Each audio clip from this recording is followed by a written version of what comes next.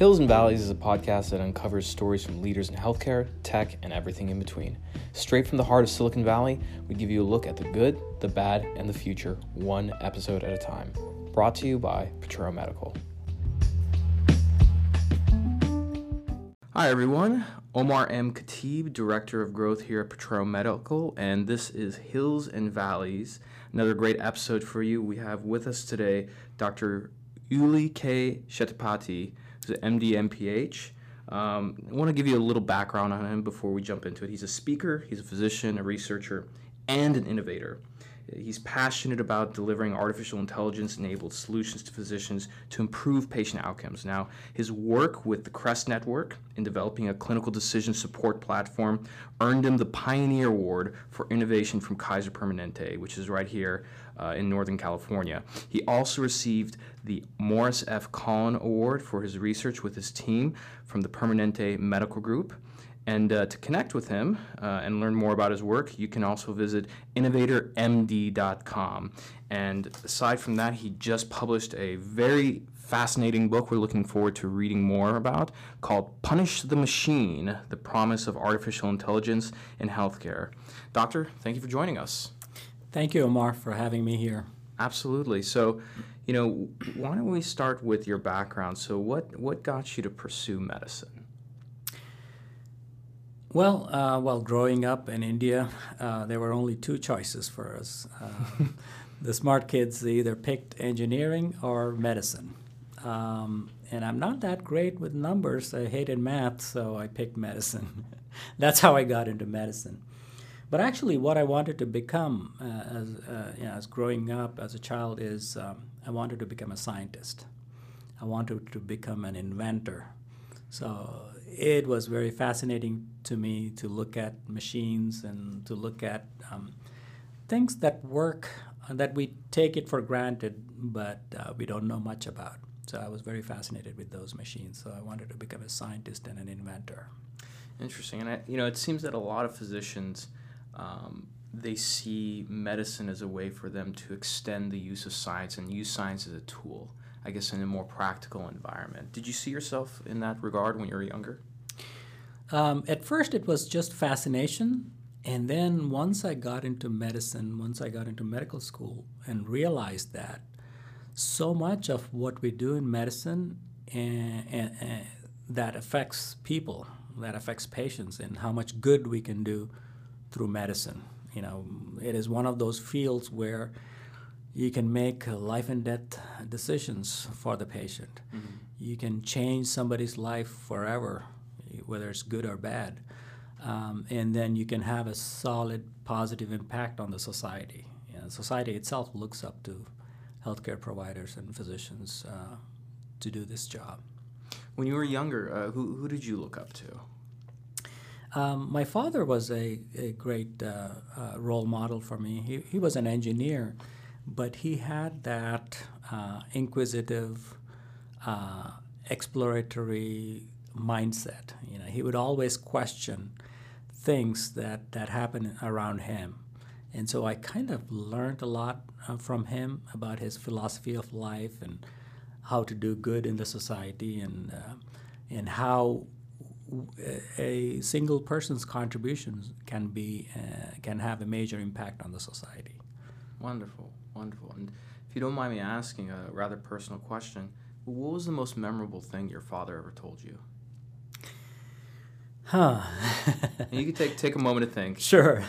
There were many things, but one time what happened was that I took some money that was supposed to be to pay my college fees, and I actually bought a drum set. A jazz drum set.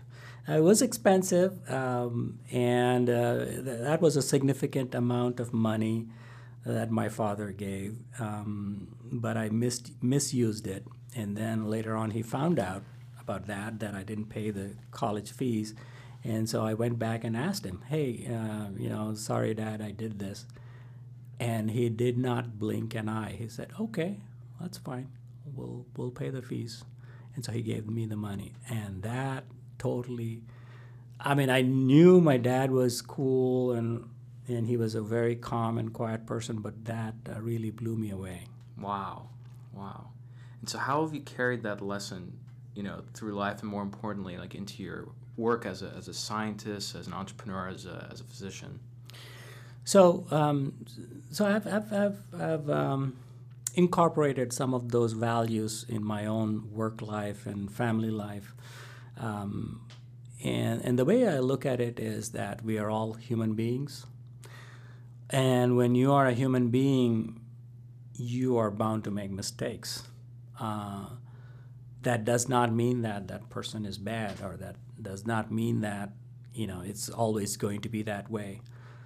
And how you show grace and how you show compassion to that other person, whether it is a coworker, whether it is your boss, whether it is your patient, I think that makes a big impact on them, on how you respond to those situations. That's what I learned. Well, on the topic of that, so part of our show here is we like to start our listeners off at the top of the hill to get a really good glance of the state of things as they are before we head down into the valley. But let's start with AI. Since that's what your book is about. So where are we today with AI? Because some people think that AI is coming, and other people have accepted the fact that AI is already here. So what's the current state of AI right now in the world, and then more specifically in the world of medicine? So a lot of the industries have gone through the digital revolution, where digitization of data much earlier than healthcare. Healthcare is probably the last industry that hasn't been fully digitized yet. Only recently, like about a decade ago, that we started using electronic health records, where we started capturing data. So I think AI to work and to be useful and to be something that can actually provide value, it has a long way to go in healthcare. But in other industries, obviously, it is automating a lot of the workflows and giving much better insight in making decisions, whether it's business or otherwise. That has not happened yet in healthcare, but we are seeing very early signs of how useful AI can be in healthcare, because we're just getting the data in a digital format, and then now we can actually run tests and run algorithms on it and see some of the insights that you can get from it. So it's really surprising to hear that, doctor, because just on the way to work, I used Waze, or I'm sure you used the GPS. That's got an AI in it because it gives you minute by minute updates. We use Google and YouTube search, which has an AI in it to find the funny cat videos. So a lot of trivial things in our life are actually powered by AI. So why is it that an industry with such some of the, depending on where you go, the smartest and top performing people in the population, they go into medicine, why is it that it's taking this long to adopt AI? So medicine and healthcare in general have this tradition of being analog. A lot of healthcare that has been practiced is based on the personal connection, the trust between the patient and the doctor, and the compassion that a physician or a caregiver shows to a patient. So there's a big human element that is part of healthcare. In fact, most of it has been that way for centuries. Only recently, maybe 100 years ago or so, we started looking at the science behind medicine. So medicine was all art. Now we are slowly understanding the science part of it. And most of the science is either driven by academic institutions or the industry, like pharma, medical device. But then the science was mostly targeted towards coming up with new treatments, coming up with new drugs. And so the focus has been mostly on how do we come up with new care models or new care ideas where it can generate revenue. And over the last 50 years or so, healthcare has become more of a fee-for-service type of situation, where the cost of care is dependent on how many clinic visits, how many operations, how many drugs you prescribed, how many lab tests you order. But as we start collecting data, the real-world data through EHRs, electronic health record, now we have an opportunity to see whether what we were doing in the past, how is that affecting the outcomes for the patient. We never had so much data available to us before to actually see what happens when we give drug A versus drug B versus drug C, or an operation or no operation, whether a test is useful or not. So those kinds of evaluations we were not able to do in large populations using large data sets. So now with the availability of this data through electronic health records, we have an opportunity to make a difference, to bring in new science, the data science piece into healthcare. And that is what is exciting about it. Interesting. Do you feel that, here in Silicon Valley, when we look at technology, we accept it as a part of life in terms of how it augments our skills and makes us better. But that's not always the case when you leave the valley. We kind of live within a bubble out here sometimes. And so out in the rest of America and the rest of the world, even though physicians and nurses and medical providers are under this kind of strain, do you feel like they are psychologically prepared to begin adopting technology, to understand that they are not capable to do this all on their own? I think that change will take some time, especially in healthcare. Yes, it is a complex field.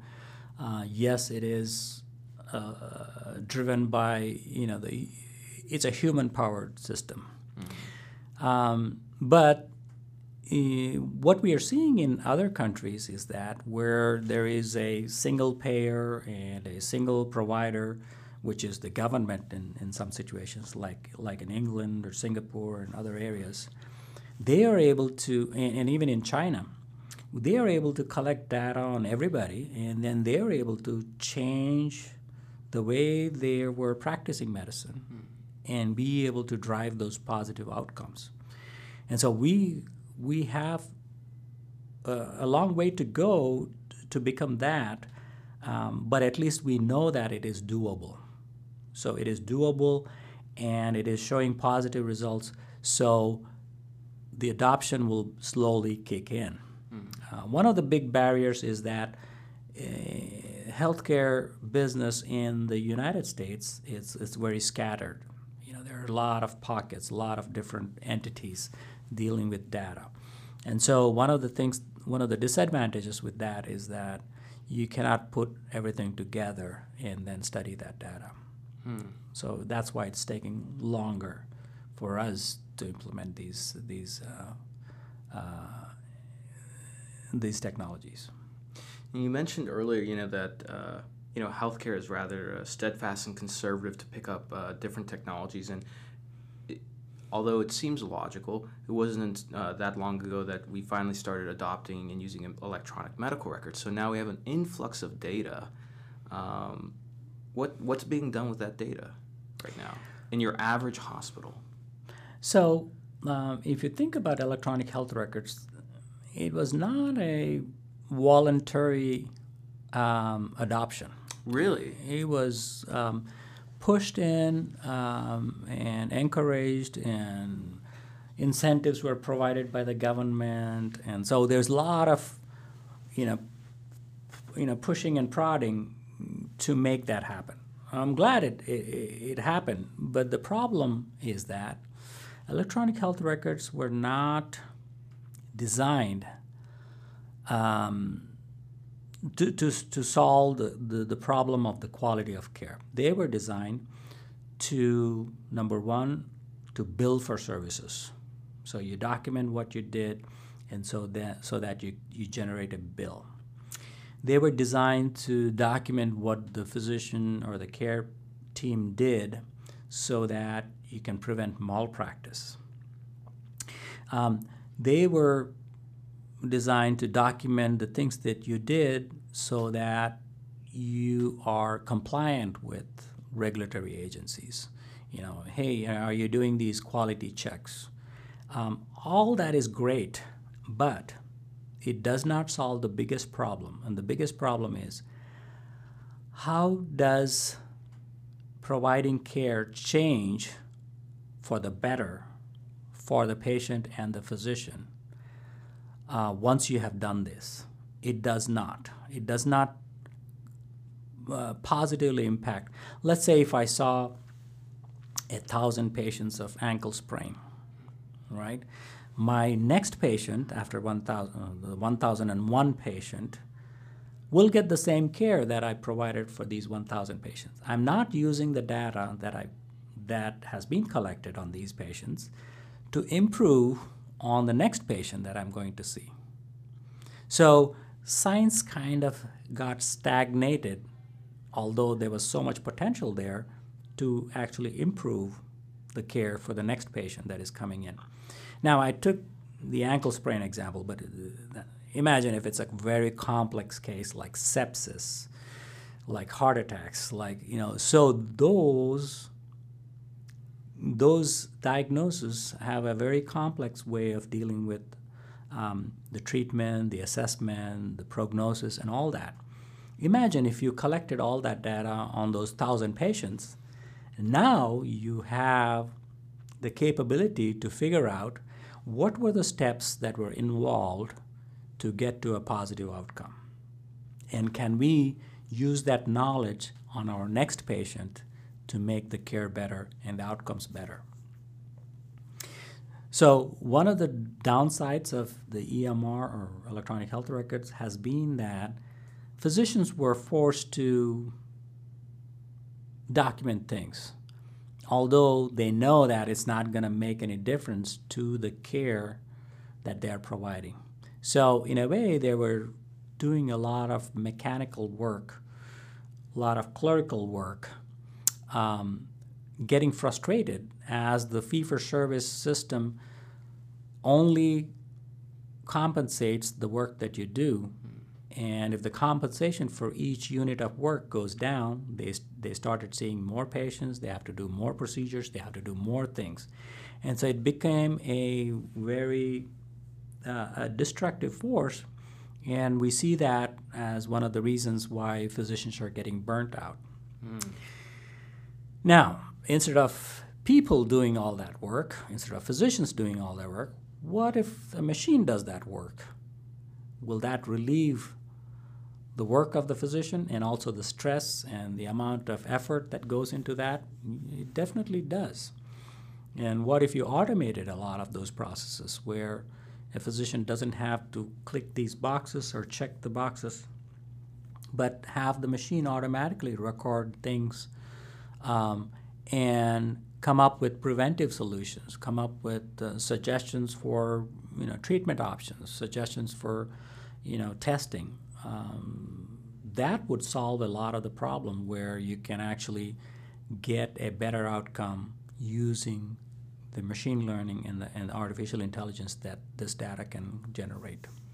And so your thoughts are that, essentially the EMR was introduced, doctors and many of their colleagues became glorified number crunchers doing, clerical work, grunt work, and nobody went to 4 years of medical school and 5 to 8 years of residency to come out spending most of their time doing that. And you mentioned in your book that about 50% of physicians, they report burnout in the U.S. Exactly. Physicians have the very high burnout rate and also high suicide rate. Let's talk about that, because that's an ugly area of medicine that nobody wants to talk about. So a lot of physicians report burnout. I think a report from the AMA 4 or 5 years ago stated that 49% of them said that they wouldn't have done medical school and done it. Like if they had to do it again, they wouldn't go into medicine. That's But true. let's talk about the suicide rate. So there are doctors out there who are taking their lives because of the burnout. Tell us a little bit more about that. So in a typical fee-for-service system, what happens is that, let's say you're seeing 10 patients a day, and you get paid, let's say, $100 a patient or $50 a patient. And then somehow the payer or the insurance company decides that, oh, we are paying too much. Let's cut the rate to $80. That means you have to see more patients to be able to maintain that income. And the regulations, the medical legal risk, and also this documentation for billing purposes becomes more and more onerous with each year. And so they kind of start spinning their wheels really fast. And that is one of the reasons why, and they have to do that to maintain their income, because the rates have dropped per patient or per case or per test, and so they do more testing or more prescriptions, more procedures, just to maintain that income, and that kind of becomes a very frustrating experience. The other thing, physicians went into medicine, number one, to do good to the patients, and some of the work that they're doing, they know that it's not helping the patients, it's not helping them, and so that becomes a very frustrating endeavor. Is this why, in your book you mentioned the concept of spare the doctor, save the patient? Yes. So right now we are making the physicians work harder and harder and harder. Instead of that, they should be doing more of what they do best, which is the human interaction, the showing the empathy, the understanding of the intricacies of disease, understanding the patient situation, building trust, being creative, coming up with creative solutions. And that's what human beings and physicians do best. And that's where they're not spending most of the time. So the most of the time, they are doing in the number crunching and data entry stuff, which I think machines can do better.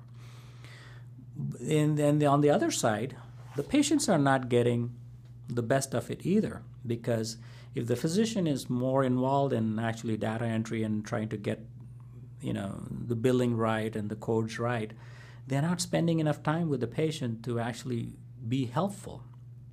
And if the data is not helping the physician make the right decisions, then that means the patient is a loser also in this equation, because they're not getting the right care which they would have if the system was able to suggest the right treatments for this condition, or the right testing, or based on how the outcomes will be changed based on the treatment process.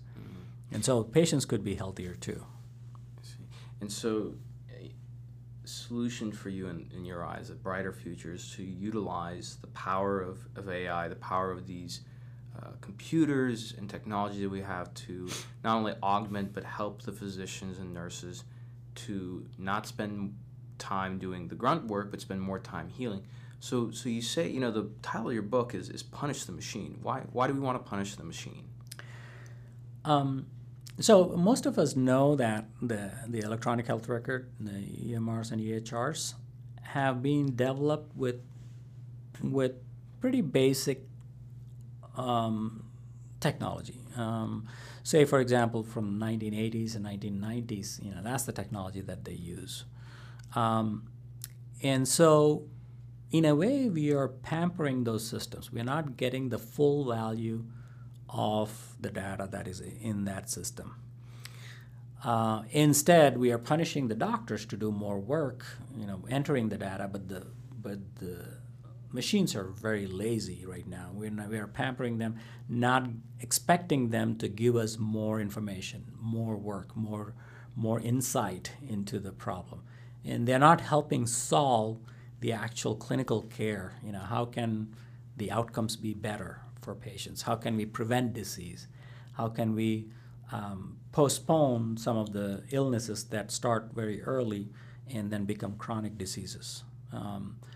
I think machines have a lot to contribute, but we have to take that initiative to make the machines work harder and smarter. So, it's an interesting concept about how you get people to adopt technology. I don't think that has changed in medicine. I believe that a lot of physicians and medical practitioners are still very reluctant and conservative about it. And we see this going back all the way to Ignaz Semmelweis when he suggested you should wash your hands before dealing with patients, and it took 20 years for his colleagues to adopt that. So there's this bias or cognitive bias that exists that people hold very, very closely the old paradigms that they're used to when new evidence comes along to challenge it. So to avoid what happened to Semmelweis and spending 20 years for physicians to adopt, what can be done now by the community, by industry to help move this along faster? So one of the things I suggest is that the way research is done right now is through funding mechanisms. And the funding mechanisms, they have their own priorities, whether it is pharma, whether it is, NIH. But I would bet you anything that if the healthcare company has an advantage, and that is they have the data, and if you can figure out to squeeze insight from that data, which will benefit the company in the long run, that would be the best research, because that is real-world research. Let's say I have 2 million patients in my system, and I'm monitoring their diabetes, and I can figure out some things that research from outside, let's say research done in Canada or research done in East Coast, will not help because my population is different. My population in California is very different from the population in the South, for example, because the risk factors are different, the level of disease is different, and how they respond to treatment is maybe different. So each healthcare entity has to come up with a plan on how they're going to develop this knowledge base, new knowledge coming out of their own data. And that can be done through machine learning and AI. And then use that information to make the outcomes better. Instead of relying on some published data from somewhere which may or may not be applicable to your real-world situation. Now, as we know with human beings, data is really the last step in terms of influencing us, right? We're influenced by emotion, things that we can lose. How do you get your peers to begin to maybe not adopt, but begin to look at AI and higher technology in a different way? There's a big need for education. Most physicians don't know much. I mean, one of the reasons why I wrote this book is that to educate people that there is an option where the way you study things and the way you understand what's going on with patients, and that has been lacking, I think. So lacking where though? The education in medical school, in residency. Medical school. So it should, in your opinion, it should start at medical school. Yeah, it should start at medical school, and it should be a continuing process. One of the misconceptions physicians have is that, if it is research, it has to be done in academic institutions. We don't do research. We don't care about research. Well, I think now it is possible to do research because once you have the data, you can do research and apply those findings into your practice very quickly instead of waiting for somebody to do the work and then publish it, and then it slowly goes into the guidelines, which may take 10 years or more for those findings to be implemented into the practice. Mm-hmm. You can close that loop of research, testing and also implementing and looking at the outcomes, and then the cycle can continue, and the value of that work, you can see the immediate benefit in patients' lives. And with regards to the research, the conversation, goes back to data, because in order to have machine learning and later on AI, you need data. So between the industry or the companies that create the technology to capture the data and the hospitals who bring the patients in to create the data, and then the patients themselves who actually contribute to making the data, who owns the data at the end of the day? Obviously, the data has to be owned by the patient. And when I say own, it doesn't mean that they cannot designate other people to look at it, to study it. Obviously, hospitals are generating a lot of data. Medical devices, whether it's drugs, pharma. But the ultimate pathway for that data to give insights has to go through the physician. So physician becomes the gateway to that knowledge, the ultimate decision maker. And of course, while consulting with the patient and assessing, what the patient's choices are. And so it's more like a shared decision making between the physician and the patient, right? So everything that happens outside of these two people, that should then be funneled, that knowledge, that insight needs to be funneled through the physician and the patient during their interaction. So let's get a little bit out of the valley, start going to a better place and up the hill. So let's imagine that 5 years from now that physicians and medical practitioners have begun to widely accept AI and higher forms of technology, and that starts to free up their time. What does that future look like? What do you see happening in the practice of medicine at that point? I think physicians will be much happier because a lot of the scut work or the grunt work will be done by the machines. I think they'll be spending more time interacting with patients. I think they will find out a lot more. They'll get a lot more insight from these interactions with the patient. I think the patients will be happier. I think the outcomes will be much better because they are based on data and based on evidence, based on the knowledge that has been created through this process. I think there will be definitely positive outcomes that come out of this. Mm-hmm. And so you feel that, I guess in a funny way, technology is going to help free physicians to return back to the patient's bedside. Definitely. Do you think that there's going to be an improvement in care because of that human interaction? Yes.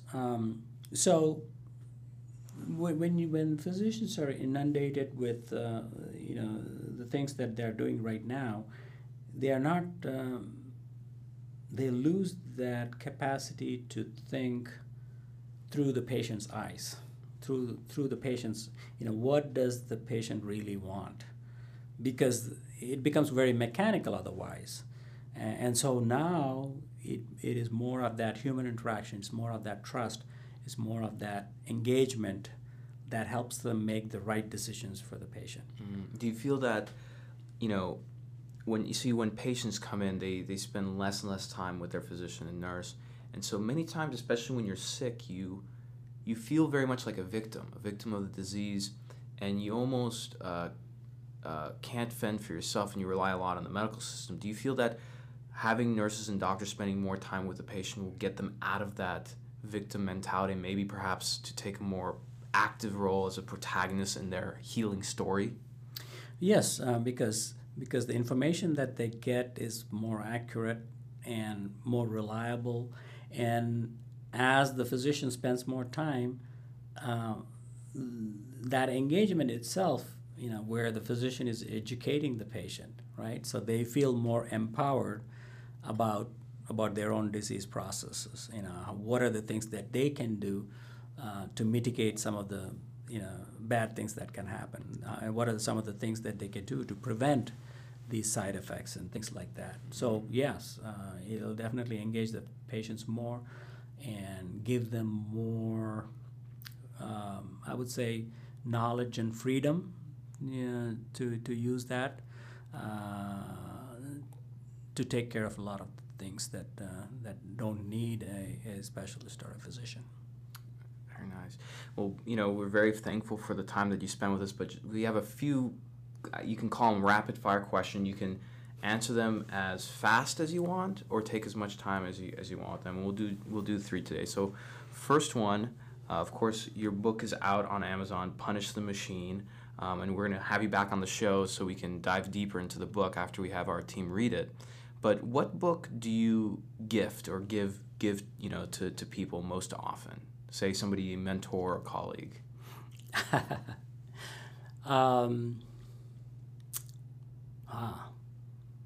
Well, one of the things that I've noticed is that, in my career,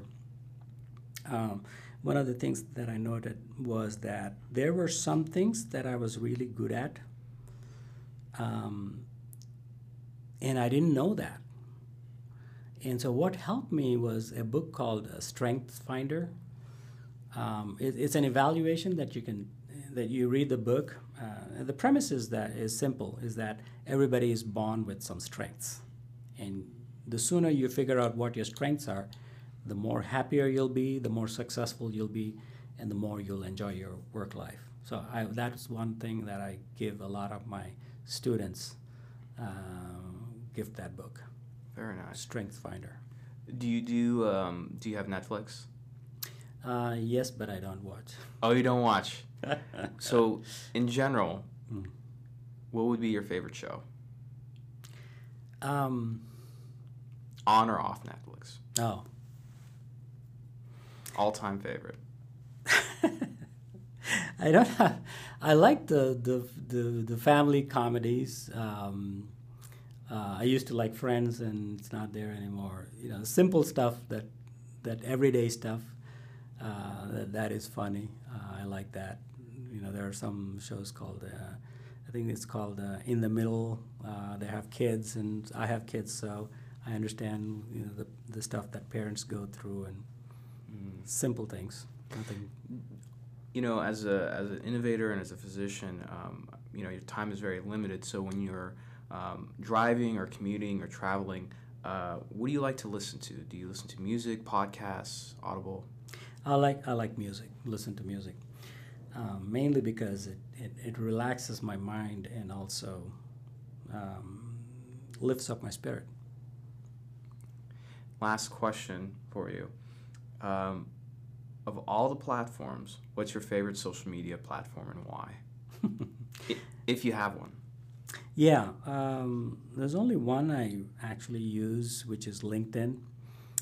I see that there's much better sharing of intellectual activity on LinkedIn, and so that's the only one I use. I do have Twitter, but I don't use it that much. Got it. Well, Doctor, again, thank you very much for spending some time with us. And again, I'm going to leave it in the show notes. So, Punish the Machine, The Promise of Artificial Intelligence in Healthcare, and that's on Amazon, correct? That's right. It's on Amazon right now. I'm holding the book. The best thing about this, and I have to highly recommend this, especially to medical students and residents, because, you're spending a lot of time reading. This book is literally only, it looks like 113 pages, so you can finish that in an afternoon. It's high yield, high value. It talks about the main things you need to know about AI in healthcare, and it's a good time to start learning about that. So we'll have you back on the show maybe in a few weeks. So for the listeners that are listening now, please go ahead and get the book, read through it, and when we have Doctor back on, we're going to dive much deeper into this topic and learn about punishing the machines and, more importantly, freeing physicians and nurses from the drudgery of data and for a brighter future. So thank you. Thank you, Omar. Thank you for having me.